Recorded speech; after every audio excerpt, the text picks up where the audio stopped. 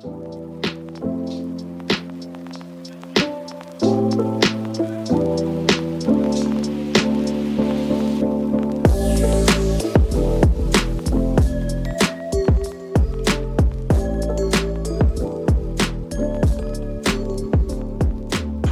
and welcome to the Menopause Book Club, the podcast that brings you the authors of the books written to inspire us, educate us, and guide us on our journey through midlife.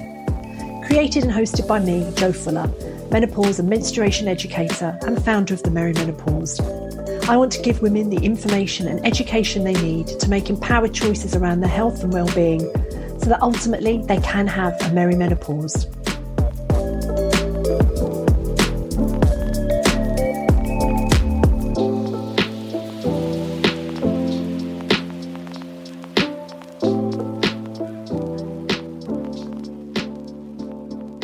Hello and welcome to this episode of the Menopause Book Club podcast. Today I'm delighted to be joined by Dr. Annice Mukherjee, who has written The Complete Guide to the Menopause. Dr. Mukherjee is a hospital physician and endocrinologist with a medical career spanning nearly 30 years. She specialises in general medicine and endocrinology with a career-long interest in complex medical illness, quality of life in endocrine disease, hormone problems in cancer survivors, including early menopause and other complex menopause issues, as well as managing chronic fatigue. She has supported thousands of women going through menopause to help them manage symptoms and improve their quality of life and overall health safety. So I just wanted to add on to that this is the only evidence-based book on the market by UK hormone experts. And this book, as I said, brings together nearly 30 years of clinical experience. But I think the key to this book, I think the one thing about this book that stands out is that the author has been through the menopause at just 41 following her breast cancer diagnosis. So Dr. Annice is able to write both professionally as a doctor and empathetically for the reader. And that for me really, really shone through as I read this book. And I didn't read the notes from the publisher until I had finished the book, and all the way through I was thinking, why is this different? Why is this book different from all the others? Yes, she covers some really groundbreaking ideas and theories, but there's something different. And then we get to the chapter at the end of the book, which is your journey, Dr. Annice, your own personal journey. And that's the emotion threaded through this book.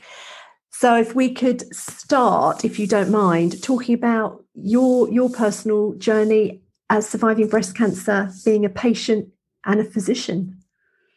Absolutely. Well, thank you very much for the introduction. It was a very, very nice introduction. And so we're starting in a way at the end of the book. But yeah, I think my journey certainly adds to my clinical experience. I think it's the two together. I have huge experience in managing women going through menopause, younger women going through a difficult menopause at a normal age, all. To be honest, I've seen over the last nearly 30 years, pretty much every clinical scenario.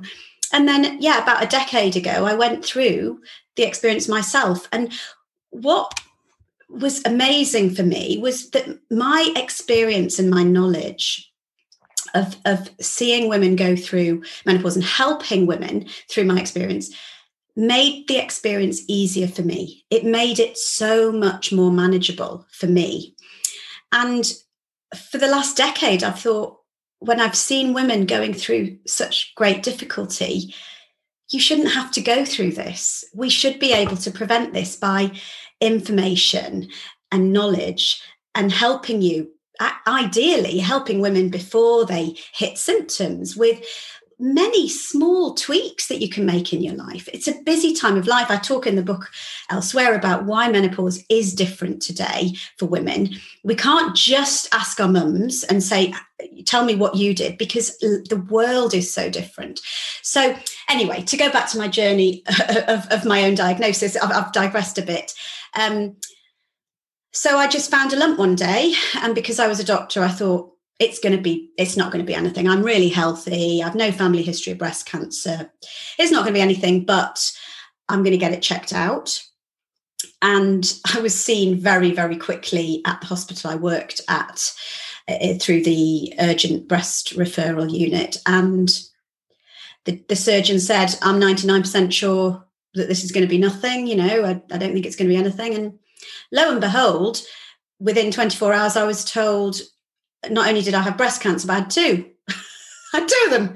And one was sort of silent, but then picked up by accident. So that was a very challenging and difficult time. And anyone who's been through a breast cancer diagnosis will know that early stage of your diagnosis is frightening. And it was frightening for me as even as a doctor. That was very scary.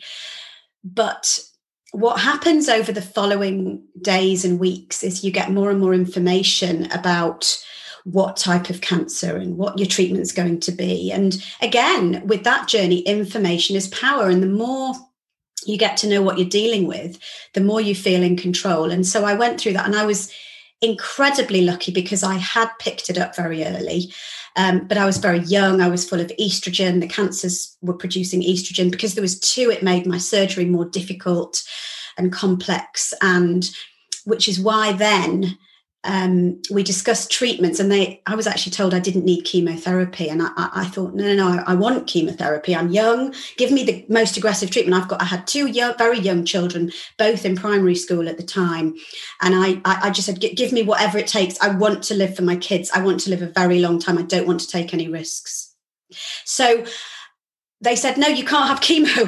And I said, but what can I have then that's going to really, starve any remaining cancer cells of estrogen? And so we came up with the treatment to give me a chemical menopause, which is injections to induce a menopause. Unfortunately, actually, I had those for a few years, and then we stopped them because all the signs were that I'd gone through menopause by then, and my periods never came back. So that was it. It was quite long-winded, that story, but that's basically how my own experience happened. And both, my medical knowledge in terms of coping with the breast cancer diagnosis, that was really, I was very, very lucky with that.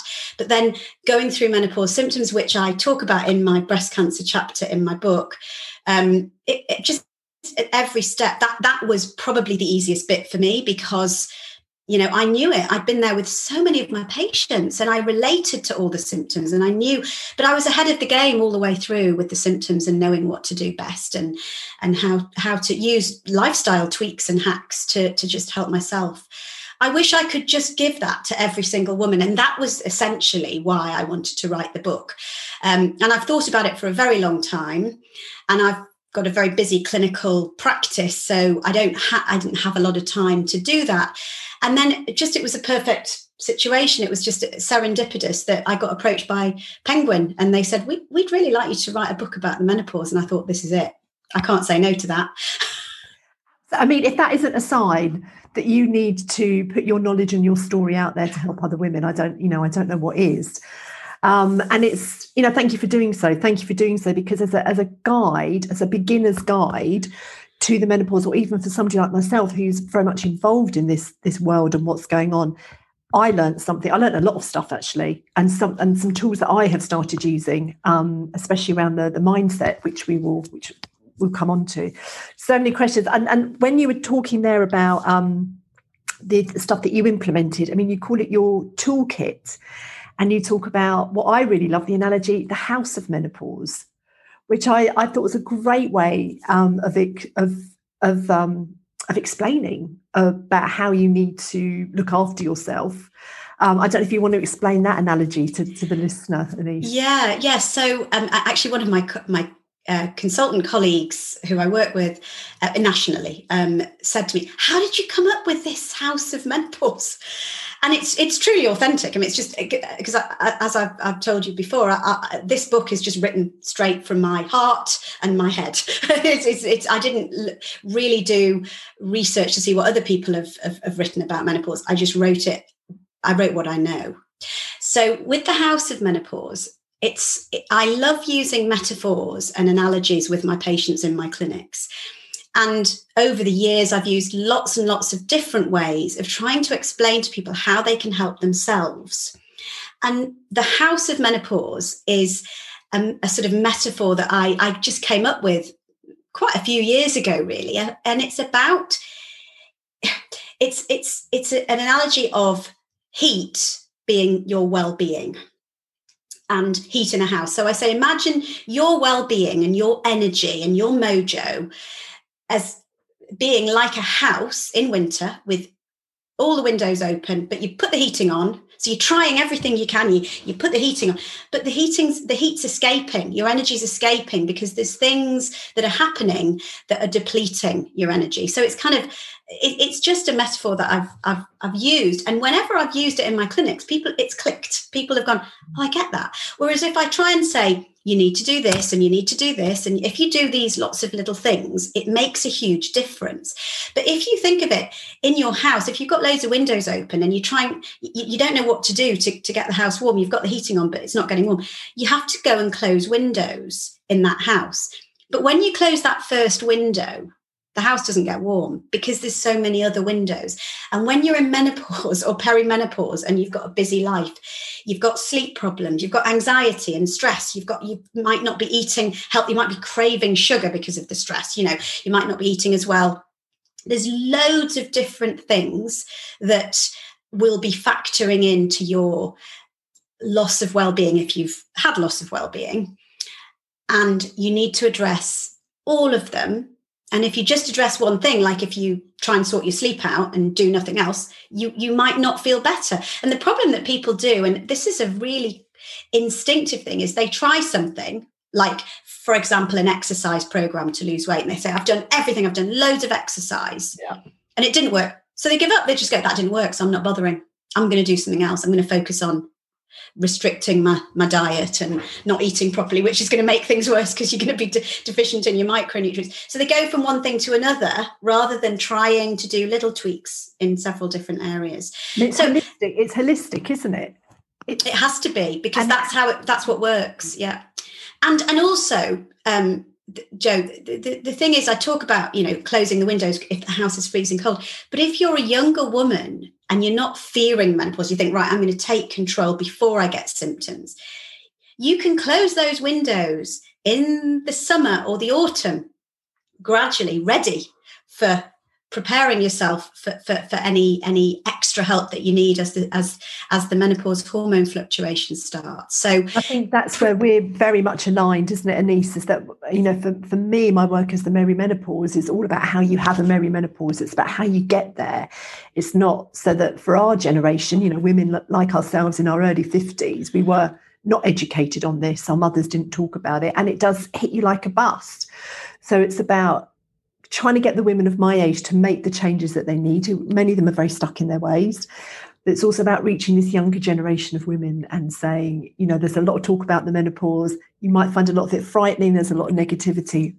But let's put the things in place, these simple lifestyle changes that you need to start working on. So you can have a merry menopause. You can have a good end of life, really, is what we're talking about. 100%. You can and you should. And the narrative that is being written that says menopause is bad needs to be ditched. We need PR. We need the PR to say, look, actually, it's great. And I say in my book, and I tell people that my experience actually in the last 10 years being in menopause, because I've actually always then said I do need to do my exercise and I do need to eat healthily, and I just need to kind of just keep an eye on these things. I'm not selfish. I've still got a family. A lot of people know at the moment my poor mother has just fallen, so I'm looking after her at the moment. But if you just look after yourself and you apply a bit of self-care, which, by the way, women tend not to do in general, but just a little bit, that's not being selfish. It's not like a younger person just saying, I don't care about anyone else. This is about you looking after yourself so that you can maintain all the roles that you want to do, whether they be, just to do with your family or to do with family and work, or all the different commitments that we have. So, yeah, if you can improve your or maintain your well-being and sort of insulate your energy, so that going back to the house of menopause metaphor, it won't hit you like a ton of bricks, because if you are feeling awful, it takes so much more effort to get back on track. Whereas if you prevent that, it changes the narrative, and it can be brilliant. I love my life since going into menopause, because I've just done small things which I never did when I was younger. People don't look after themselves these days. So, no. Annice, where are you in your menopause journey now, as we speak? I'm post-menopause years ago. I've probably not had a period for, I think when I was on the injections, I had a heavy bleed. So I had to go through, because I'm also on a drug called tamoxifen. Right. For breast cancer, which I'm still on, and that can cause womb cancer. So I when I was going through my chemical menopause, I had a very heavy bleed when I was about 42 or 43, and I went and had all the investigations that many women will recognise, the hysteroscopy, the examination internally to make sure that there wasn't a cancer there, and it was horrifically torrential, and then I didn't have anything since then. It was just, that was it. That was the end of my sort of menopause. So my symptoms, I did get hot flushes. I did, when I was in clinic, I would feel the bead of sweat rolling down somewhere on a hot summer's day. And I'd be going, oh, there you go. And we talked about mindfulness. I observed, no one else noticed. I could feel it, but none of the patients seemed to notice at all. No one, and you think everyone's noticing it. And that makes you feel worse. And I was there and I was thinking, it's really interesting, because I'd be asking and they'd be going, I'm sweating. And I'd be thinking, oh, you've not obviously noticed that I'm sweating too. That's great. So it didn't bother me then. I was like, oh, well, no one really notices. Whereas I think if you're there and you think everyone's looking at you.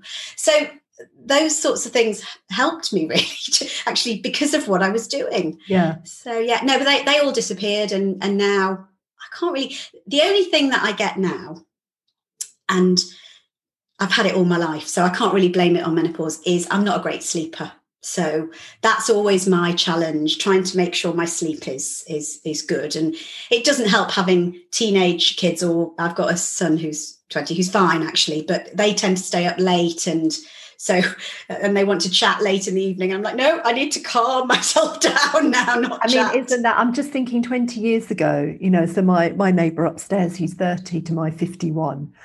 And, yes. We're on a complete reverse circadian rhythm.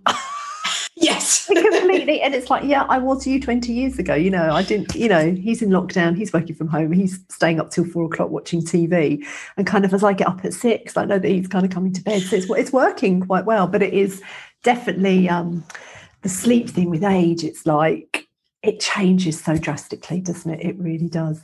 It does, I think, and you have to work much harder at it to keep your sleep and understand it, and not try and oversleep too much or sleep too little to compensate. It's quite a challenge. But to be honest, because I use my sleep guide that I have in my chapter, and it works fine for me. So, what are your top sleeping tips while we're on sleep?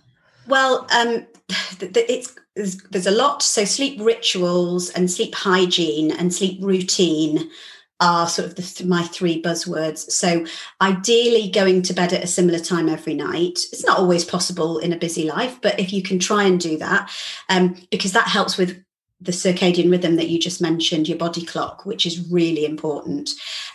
Getting rid of blue screen, your phone or devices that have blue light, because that delays your melatonin release, and melatonin is what helps you sleep and gets you into a good sleep routine and good sleep quality, and sort of not having anything that's stimulating or stressful late at night. So ideally don't watch the news late at night. Don't be checking emails, even if you've got a blue filter. People are talking about blue filters on their phones and devices. But if you're looking at stressful emails or stressful content on social media, it's going to stimulate you, and that will stimulate cortisol release. And cortisol is your wake-up hormone. And so many people do that. And I see many patients in my clinics who go to bed, can't sleep, wake up tired and wired. And it's because their cortisols are all imbalanced and up and down at the wrong times. So that's very important. And then if you can relax for an hour before bed with the lights dimmed and just doing something quiet and calm, things like aromatherapy sort of scents and, quiet music or something that's relaxing is all helpful. We can't all do that every single night, but reproducing a spa type environment is really relaxing. So if you can do that, that does help. I think what's so interesting about that is something that you've dotted all the way through the book, which I thought was brilliant, was your menopause now boxes, because that our mothers wouldn't have had blue light problems. They would have had other stresses. Their cortisol, their adrenals would have been pumping for other reasons, but they wouldn't have had 100 or so channels to choose from of an evening. Be able to read their emails in bed. I mean, we probably couldn't even do that 10 years ago. Could we read our emails in bed? So, there is all that you point out. Menopause now is so different, and it's constantly changing. Yeah. In 5-10 years' time, it's going to be, people will be on VR in their bedroom. That'll be the big, there'll be all sorts of things that are disrupting our sleep. And it's that one thing. Why are we, as humans, disrupting our sleep so much by the tech? That's the massive impact, isn't it? And addressing those things isn't just relevant for a woman going through perimenopause or menopause. It's actually really important for the whole of our society, everybody, to do that for well-being. So that's why getting younger women to read my book, or to empower themselves about what to do, is just so important, because it'll help them with where they are now as well, in terms of sleep quality and everything. So it's the modern world is not our friend in terms of body clocks, stress, and the environment. And then menopause comes along, which is a hormone imbalance, and then you just your hormones are all over the place. But I see a lot of problems related to modern world changes and stress and cortisol in people of all ages from adulthood. I don't see children, but from the age of 16 onwards, major problems in teenagers as well. So important. Most of the things that we suffer from now, and correct me if I'm wrong, but my understanding is that most of the things that we suffer from now, autoimmune diseases, we're not sort of dying of sort of bread and butter gritty diseases anymore. What's impacting us is autoimmune, which is triggered mainly by stress and lifestyle. Absolutely, stress can trigger pretty much every disease known to man. Too much stress is bad, and it can trigger cancer, even cancer and things like that. Longer term, your phone at night in bed is doing you so much damage that we're not aware of. By triggering that stress, constantly triggering that stress response. And you can work. You can check. It's not the end, because we can modify. You don't have to make huge. You don't have to become some sort of shut down, isolated person. You can carry on and do these things. It's just about, I always use the term boxing clever. It's about knowing, don't be doing stressful things late at night. Don't, try and balance your stress by doing exercise and movement, and have some downtime and relaxation in your day. It doesn't sound like it's very important, but it is so important in today's world. I see a lot of problems with people who do loads of exercise, and they try and have a healthy diet, they've got a good sleep routine, and they still feel awful, exhausted. And that can sometimes be, they're doing everything except having downtime.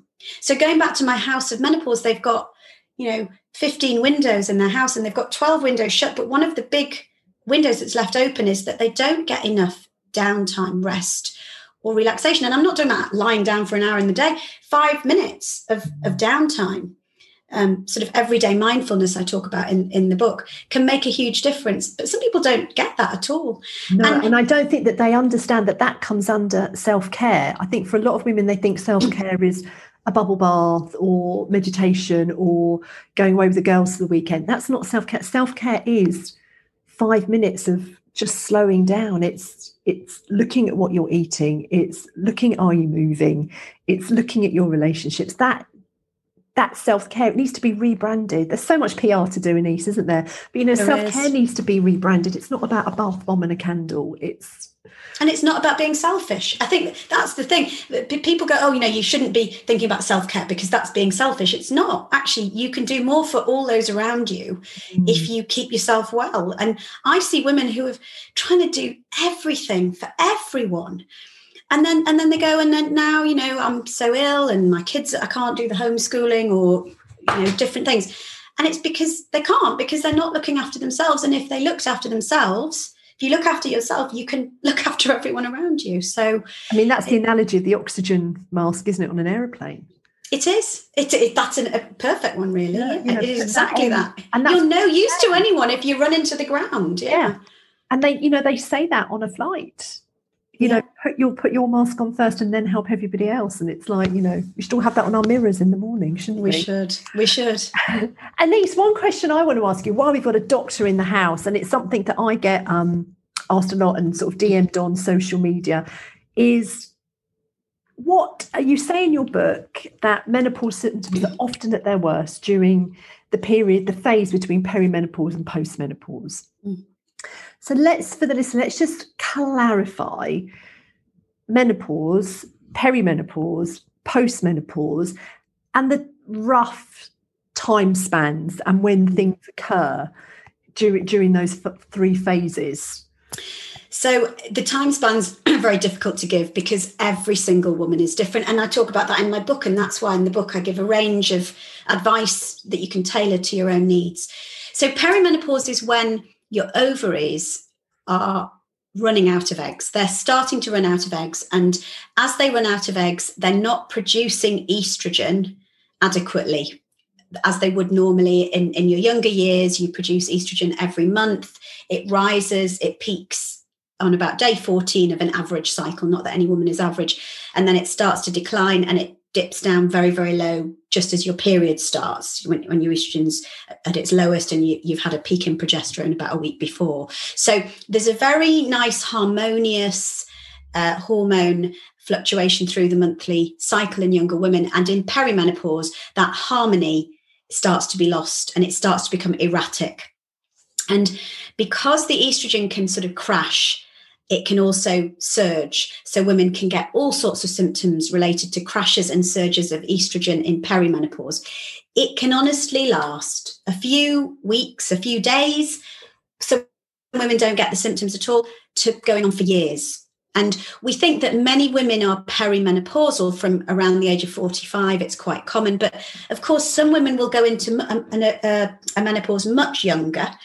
1% of women will go into menopause under the age of 40, and 1 in 1,000 women under the age of 30 for different reasons. So it's impossible to say, look, you're going to go into perimenopause when you're 45, but that's kind of when the majority will go in. The fluctuating symptoms with surges and crashes of estrogen will be things like feeling like your breasts are really hard and sore.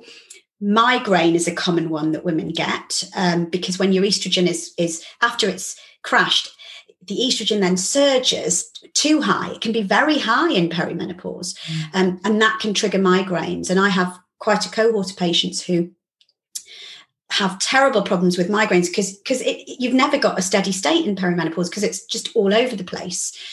And then things like fluid retention, weight fluctuations.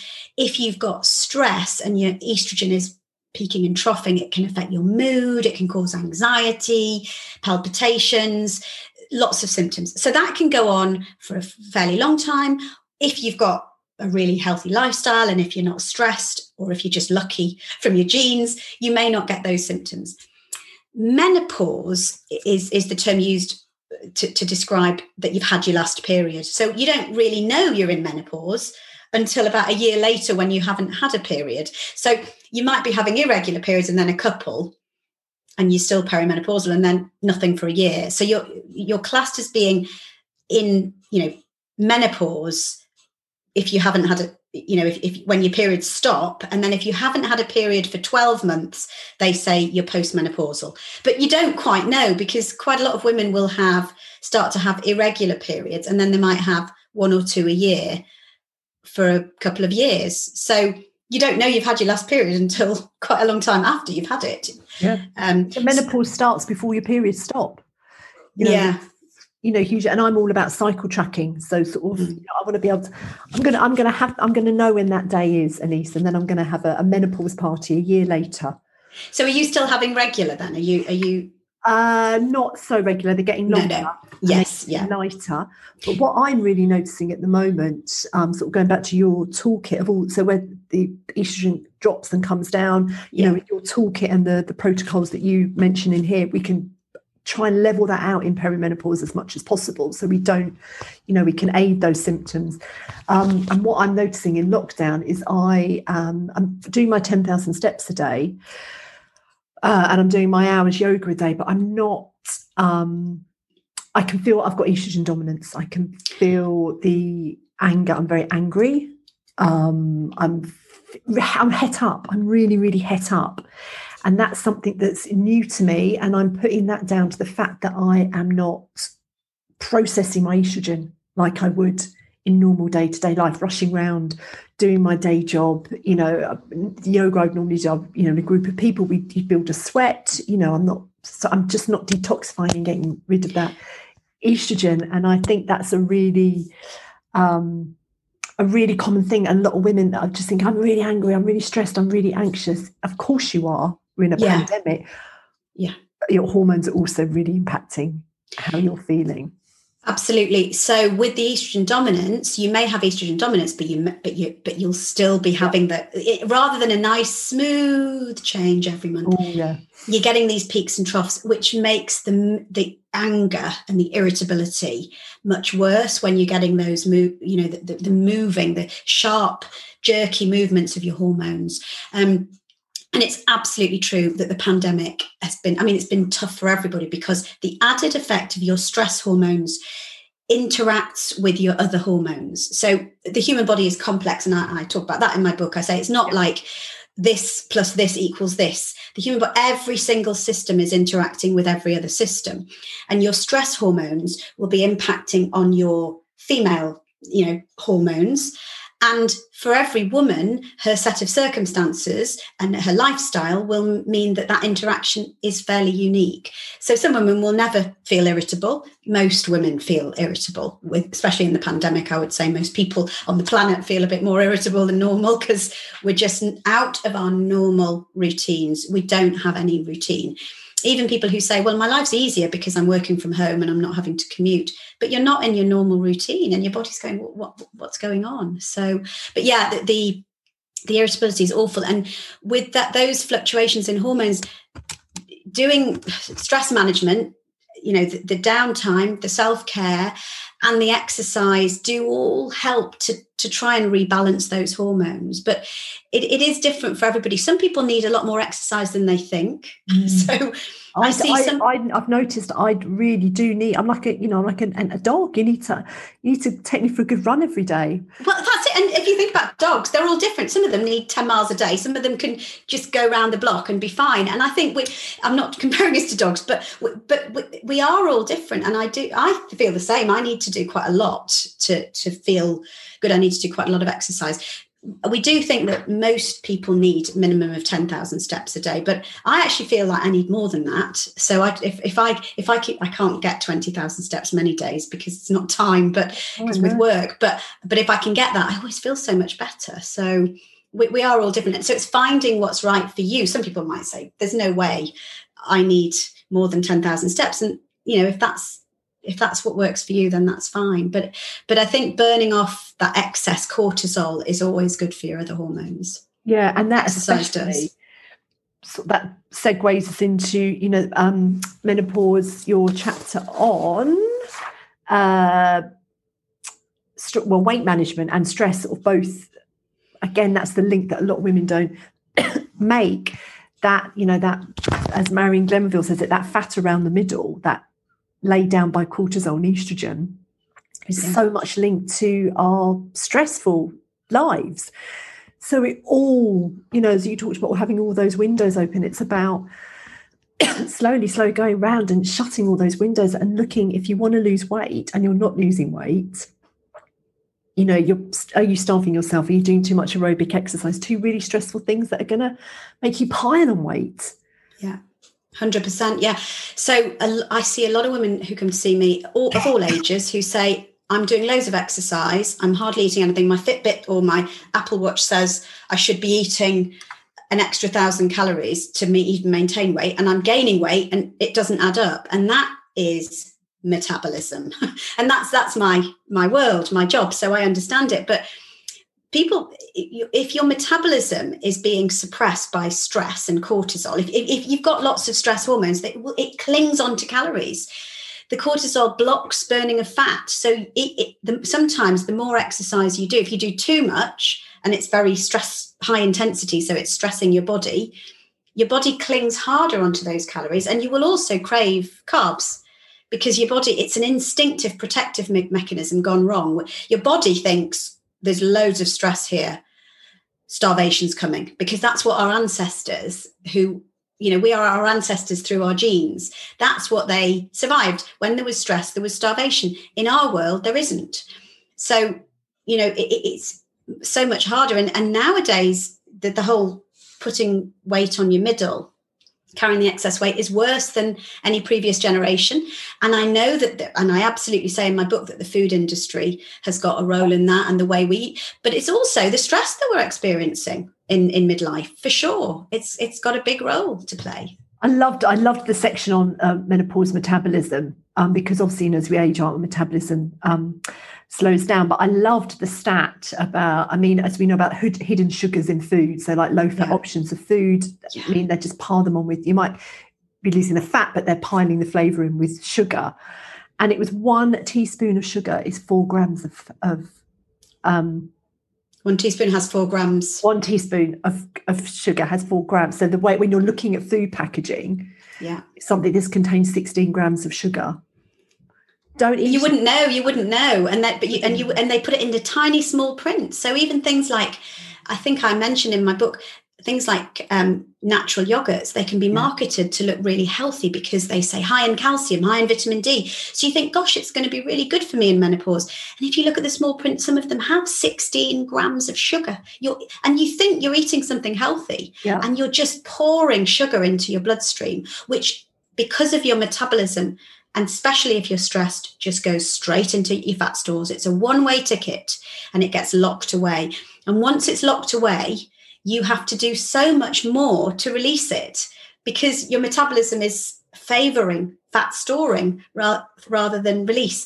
And people think if they eat sugar, why do you gain fat? Well, we're very efficient in converting sugar to fat in our bodies. It just goes straight into the fat stores. So understanding all of that, could you again, I'm not a big fan of extremes. Understanding those things can allow you to make small changes which make all the difference. And if you can do that before you've piled the weight on, as the menopause has sort of hit hard, then you won't put the weight on. And again, that's where I was. I it's not easy to maintain a weight. And I write in my book about how a lot of my patients say to me, well, it's easy for you to say because you're little and thin. Well, it's not easy for me.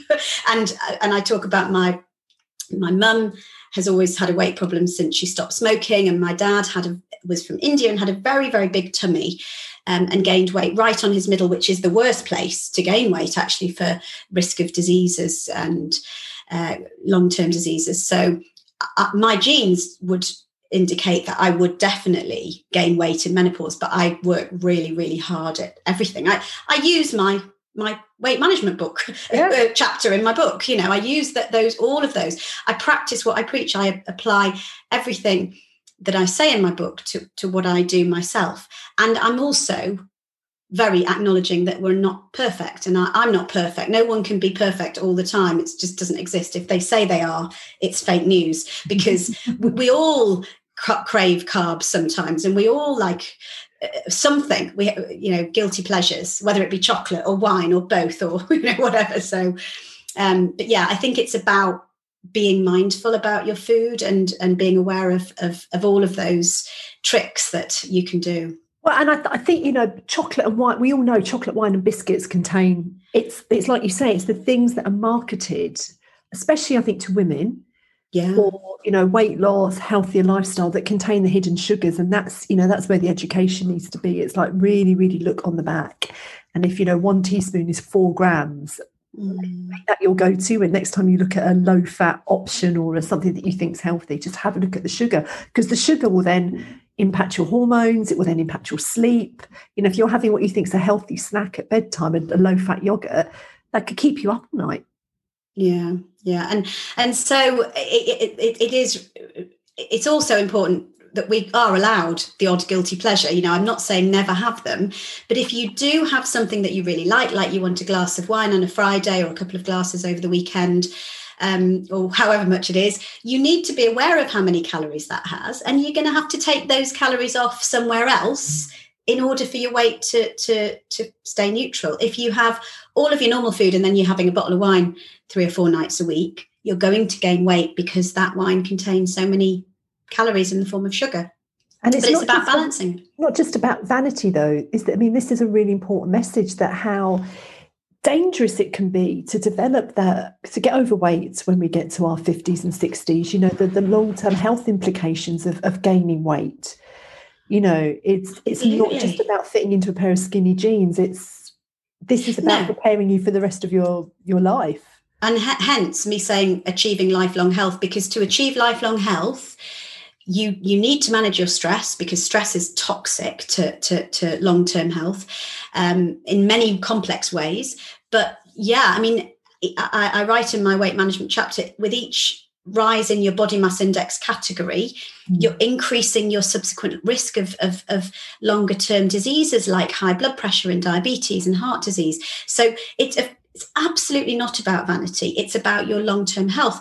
But the positive spin-off is that if you do manage to keep your weight under control, you feel more positive about yourself. None of us want to gain weight. And we all do at times. You might have a load of stressors and you can't, for whatever reason, you might have an injury, you might not be able to do exercise. And if we gain weight, you feel terrible, don't you? None of us like it, really. There's very few women who never, ever, they just go, oh, I never gain weight. There's very few women like that. Most women will have to be careful with what they eat. And so it does help to get in control of that, because you do feel better if you can get in the jeans and you can wear your wardrobe. And not beat yourself up if you fall. I comfy. I had a very stressful day yesterday, like my father's ill, like your mother is, and we had a very stressful day yesterday, and I went out to do my 10,000 steps, and I stopped and I brought an ice cream. I bought a massive, great big, I live near the sea, so I brought a great, but there was so much sugar. I had a dreadful night's tea because there was so much sugar in it. But I ate it, and I knew I was eating it to dull the pain of what was happening that day. I was totally aware of it. And it's like, but it tastes good and it's making me feel better. And I'm out doing my exercise. And I've woken up today and I'm not beating myself up about it. It was like, yesterday, that's what I needed. I needed a really big ice cream. Yeah, we've all done that, and you do. You absolutely do. And I've been there as well, 100%. And that's a little bit about self-care as well. It's saying, look, I've had all this going on, and today is the day when I'm just going to go for that ice cream because I like them. I'm not going to do it every day, but today I need it. And then the next day you just go, well, I needed it. And that was that. And so it's hard. It's because people's lives are so complex. So many people, and I see people in clinic. I see lots and lots and lots of one-to-one patients and understand their individual circumstances. And I don't think I ever see anyone or have ever seen anyone in a clinic who's gone, yeah, my life's really straightforward. Nothing's ever happened to me. It's just, it doesn't exist. It doesn't matter what your circumstances are. People's lives are complicated. Let's run a competition to find that person, Annice. Yeah. Well, if anyone's listening, they need to get in touch, and I'll interview them. They'll be a case. Annice, I could talk to you for hours. I've got so many notes written down here. I really, really, really enjoyed your book, and I really, really enjoyed it because, as I said at the beginning, it is written from a place of lived experience, and it is emotional without being emotional. It's just real. It's just really real. It's really authentic. Having met you now and spoken to you, it resonates even more. And I think for women my age, and I think for women of a younger generation who are both trying to educate to embrace this stage, an unavoidable stage of life that every woman will go through. I think you say a third of women in the UK are currently perimenopausal. I think that's, peri to postmenopause. Yeah, absolutely. 13 million women. There's a lot of women, and many of them are suffering unnecessarily, which is what I don't want. And the other thing about the book, which I think if you've got brain fog and your life is busy, you can think, I haven't got time to read a book. I just haven't got time. But so I think the point to get is that you can read one bit of it, and you don't have to read the whole thing sequentially. And it is an easy read. Everyone says it's an easy read. So it is an easy hopefully read. I can get people to have a look and have a peep. But it's not going to take you weeks or months to read it anyway. And it's, it's bite-sized pieces, and it's full of everything that you really, really need to know. And it's, be prepared, not scared of this transition, because it is, I don't want to say coming for you, because that makes you feel like you want to run away from it, but it is unavoidable. But you don't have to turn into a hot mess.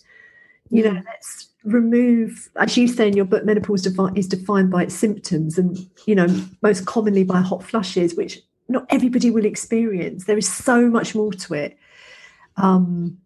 Just allow it and manage it and enjoy it if you can, and read Annice's book, The Complete Guide to the Menopause, by Dr. Annice Mukherjee, on sale, I think, beginning of March. No, it's already out. It was out. Yes, it was out actually on the 28th of January. So yes, it's out there. It's #1 bestseller on Amazon for menopause. So yes, at the moment, I don't know how long. Oh, thank you. Yeah, that's something to shout about. Wow, yeah, I'm really pleased for you, because it deserves to be there. I really am pleased for you. But the key is to get as many women to read it, ideally to get, to improve their symptoms, or to smooth out or prevent those symptoms coming. We haven't talked about HRT either, but I always obviously do talk about HRT in the book. Let's talk about HRT, because I loved it. Actually, we should talk about HRT, because, again, we can certainly talk about HRT. Let's slip that in quickly at the end for a few minutes. Yes. I think one really important point that you make about HRT is that HRT is not a cure-all. It's not going to make you younger. It's not going to take away your symptoms. HRT is a medication that needs to be supported by your toolkit. Am I right? 100%. So the toolkit every woman should use, because that is what's going to help you to achieve well-being and health long term. So that is very important. Not everyone can take HRT.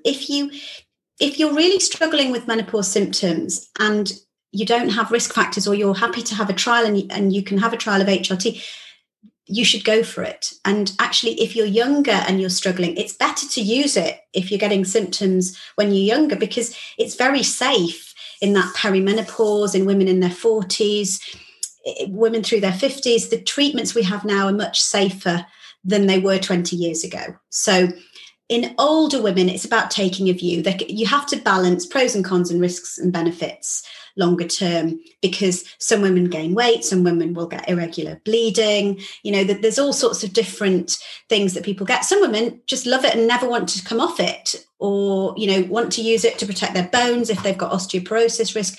But we're all different. So HRT can be very effective, but equally I see many women who are on HRT and they say, but I'm still feeling awful.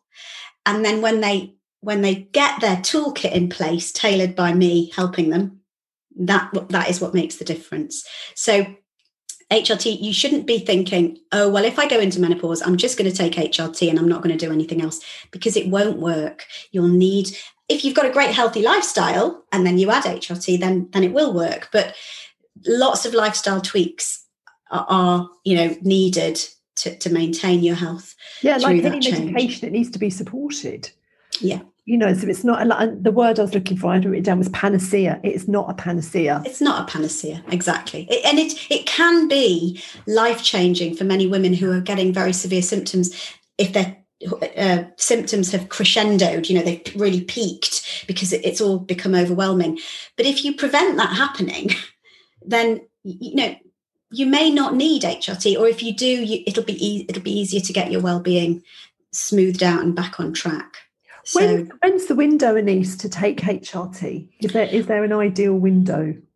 Usually say long-term prevention of osteoporosis. Oh, okay. So, most women tend to take it for somewhere between 2 and 5 years. It's very, very safe for 2 to 5 years. Pretty minimal in risk, as long as you've had your risk assessment and that you haven't got any contraindications. So that needs to be done with your doctor. But as I said, it is very individual. So I've got patients who have osteoporosis and and they felt so well on HRT and it's protecting their bones that they want to stay on it long term. It's a preference. No woman should be told they have to stop HRT if they feel it's giving them benefit. But it's about every woman being informed of her own individual risks and benefits at each individual stage in her life. So what works for you when you're 48 might not work for you when you're 56. So it has to be reviewed long term. You can't just say, put a woman on HRT when she's 48, when she's had her first hot flush, and leave her on it forever, because that's what happened 20, 30 years ago. And that's what then we found all the problems, because women were not being checked. And then they were running into problems and with sometimes serious health issues in their 60s and 70s and onwards. So it's about being monitored, being, assessed on a regular basis to see what's best for you at each stage, because your symptoms will change through perimenopause to menopause as well. You might have terrible hot flushes at first, but they may settle down after a few months or a couple of years, and then you might have no symptoms, or you might have different symptoms that need to be looked at again to make sure you're on the right treatment. And you can take HRT when you're still having your periods? You absolutely can, yes. In fact, that's probably better if you're getting symptoms to take it at that stage. And you can also take it if you are because your symptoms can still continue post-menopause, can't they? So once you've stopped having your period, even if you haven't had a period for a long period of time and you're deemed to be post-menopause, you can still be symptomatic. And you can go on HRT at that point as well, yeah? Yes, you can start really at any point in that sort of journey or process. Some women do start a few years after their periods have stopped. We do think that in terms of heart disease risk, it's difficult to explain simply, but in younger women, estrogen is protective. But in women who are much older, who perhaps may already have a little bit of heart disease or blood vessel disease, it seems to be more corrosive and damaging. So estrogen has this sort of dichotomous or weird, we call it U-shaped curve, where it's beneficial in younger women, but it can be problematic in older women. So if you're more than 5 years after your periods have stopped, you'd have to be assessed really properly to see if HRT is right for you, to make sure you haven't got an increased risk of it worsening heart disease. And those data are fairly robust. We know that if somebody's got any heart disease and they start HRT, it will accelerate. But that's usually in women, usually over the age of 60, actually. So between 50 and 60, it's about an individual assessment with your doctor. But in younger women, I think too few women are given it when they've got a lot of symptoms, they've got a lot going on in their life, and it's very safe under the age of 50. So in women who are perimenopausal, if they know about it, if they know what their symptoms are, because they read my book or they get themselves informed with your blog and everything, then they can take action appropriately and prevent things from worsening and get on treatment when it's safe. You've got a case study in here, somebody called Colette, case study, she's dismissed.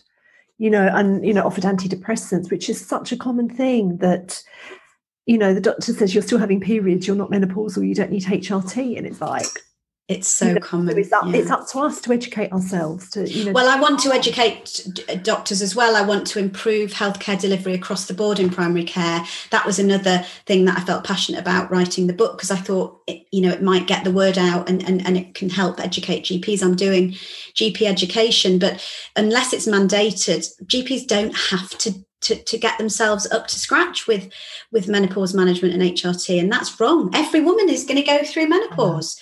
And, if GPs can help them prevent symptoms, we'll have a much healthier, set of women over the next, years going through the menopause and beyond, rather than leaving them and giving them the wrong treatments. Antidepressants are overprescribed. HRT is underprescribed. And another area of your book that we didn't talk about, because we would be here all day, is, the medication that encourages weight gain.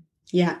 So again, so many women, if they're not being given the right medication, at this time of life, and they're being put on so many different sort of medications, but actually they need lifestyle advice and they need HRT advice, and they're piling on the weight. It could be because they're taking a medication they don't need, or B, they're not aware of a side effect of a medication they've been on long term. Yeah. Definitely. Yeah. I see that. Educate before you medicate. That's my little mantra. Superb. And I love that, because that comes across in this book so well, that take ownership, take responsibility, educate yourself, and have a great, and enjoy your menopause and enjoy your life post-menopause. Annice, thank you so much for your time today. Thank you for writing this book. Thank you for all it's given to me. I'm going to say thank you on behalf of everyone who reads it, because they're going to get something from it too. And I look forward to seeing what's coming next. And thank you for educating GPs, because they need it. Oh, thank you for having me. It's been lovely talking to you. Absolute pleasure. Thank you so much.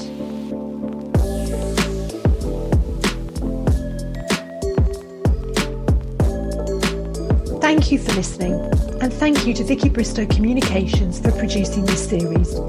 You can find out more about me and my work at www.themerrymenopause.com, or follow me on Instagram at @themerrymenopause. If you like what you hear, please leave a review and subscribe. It will really help other people to find me.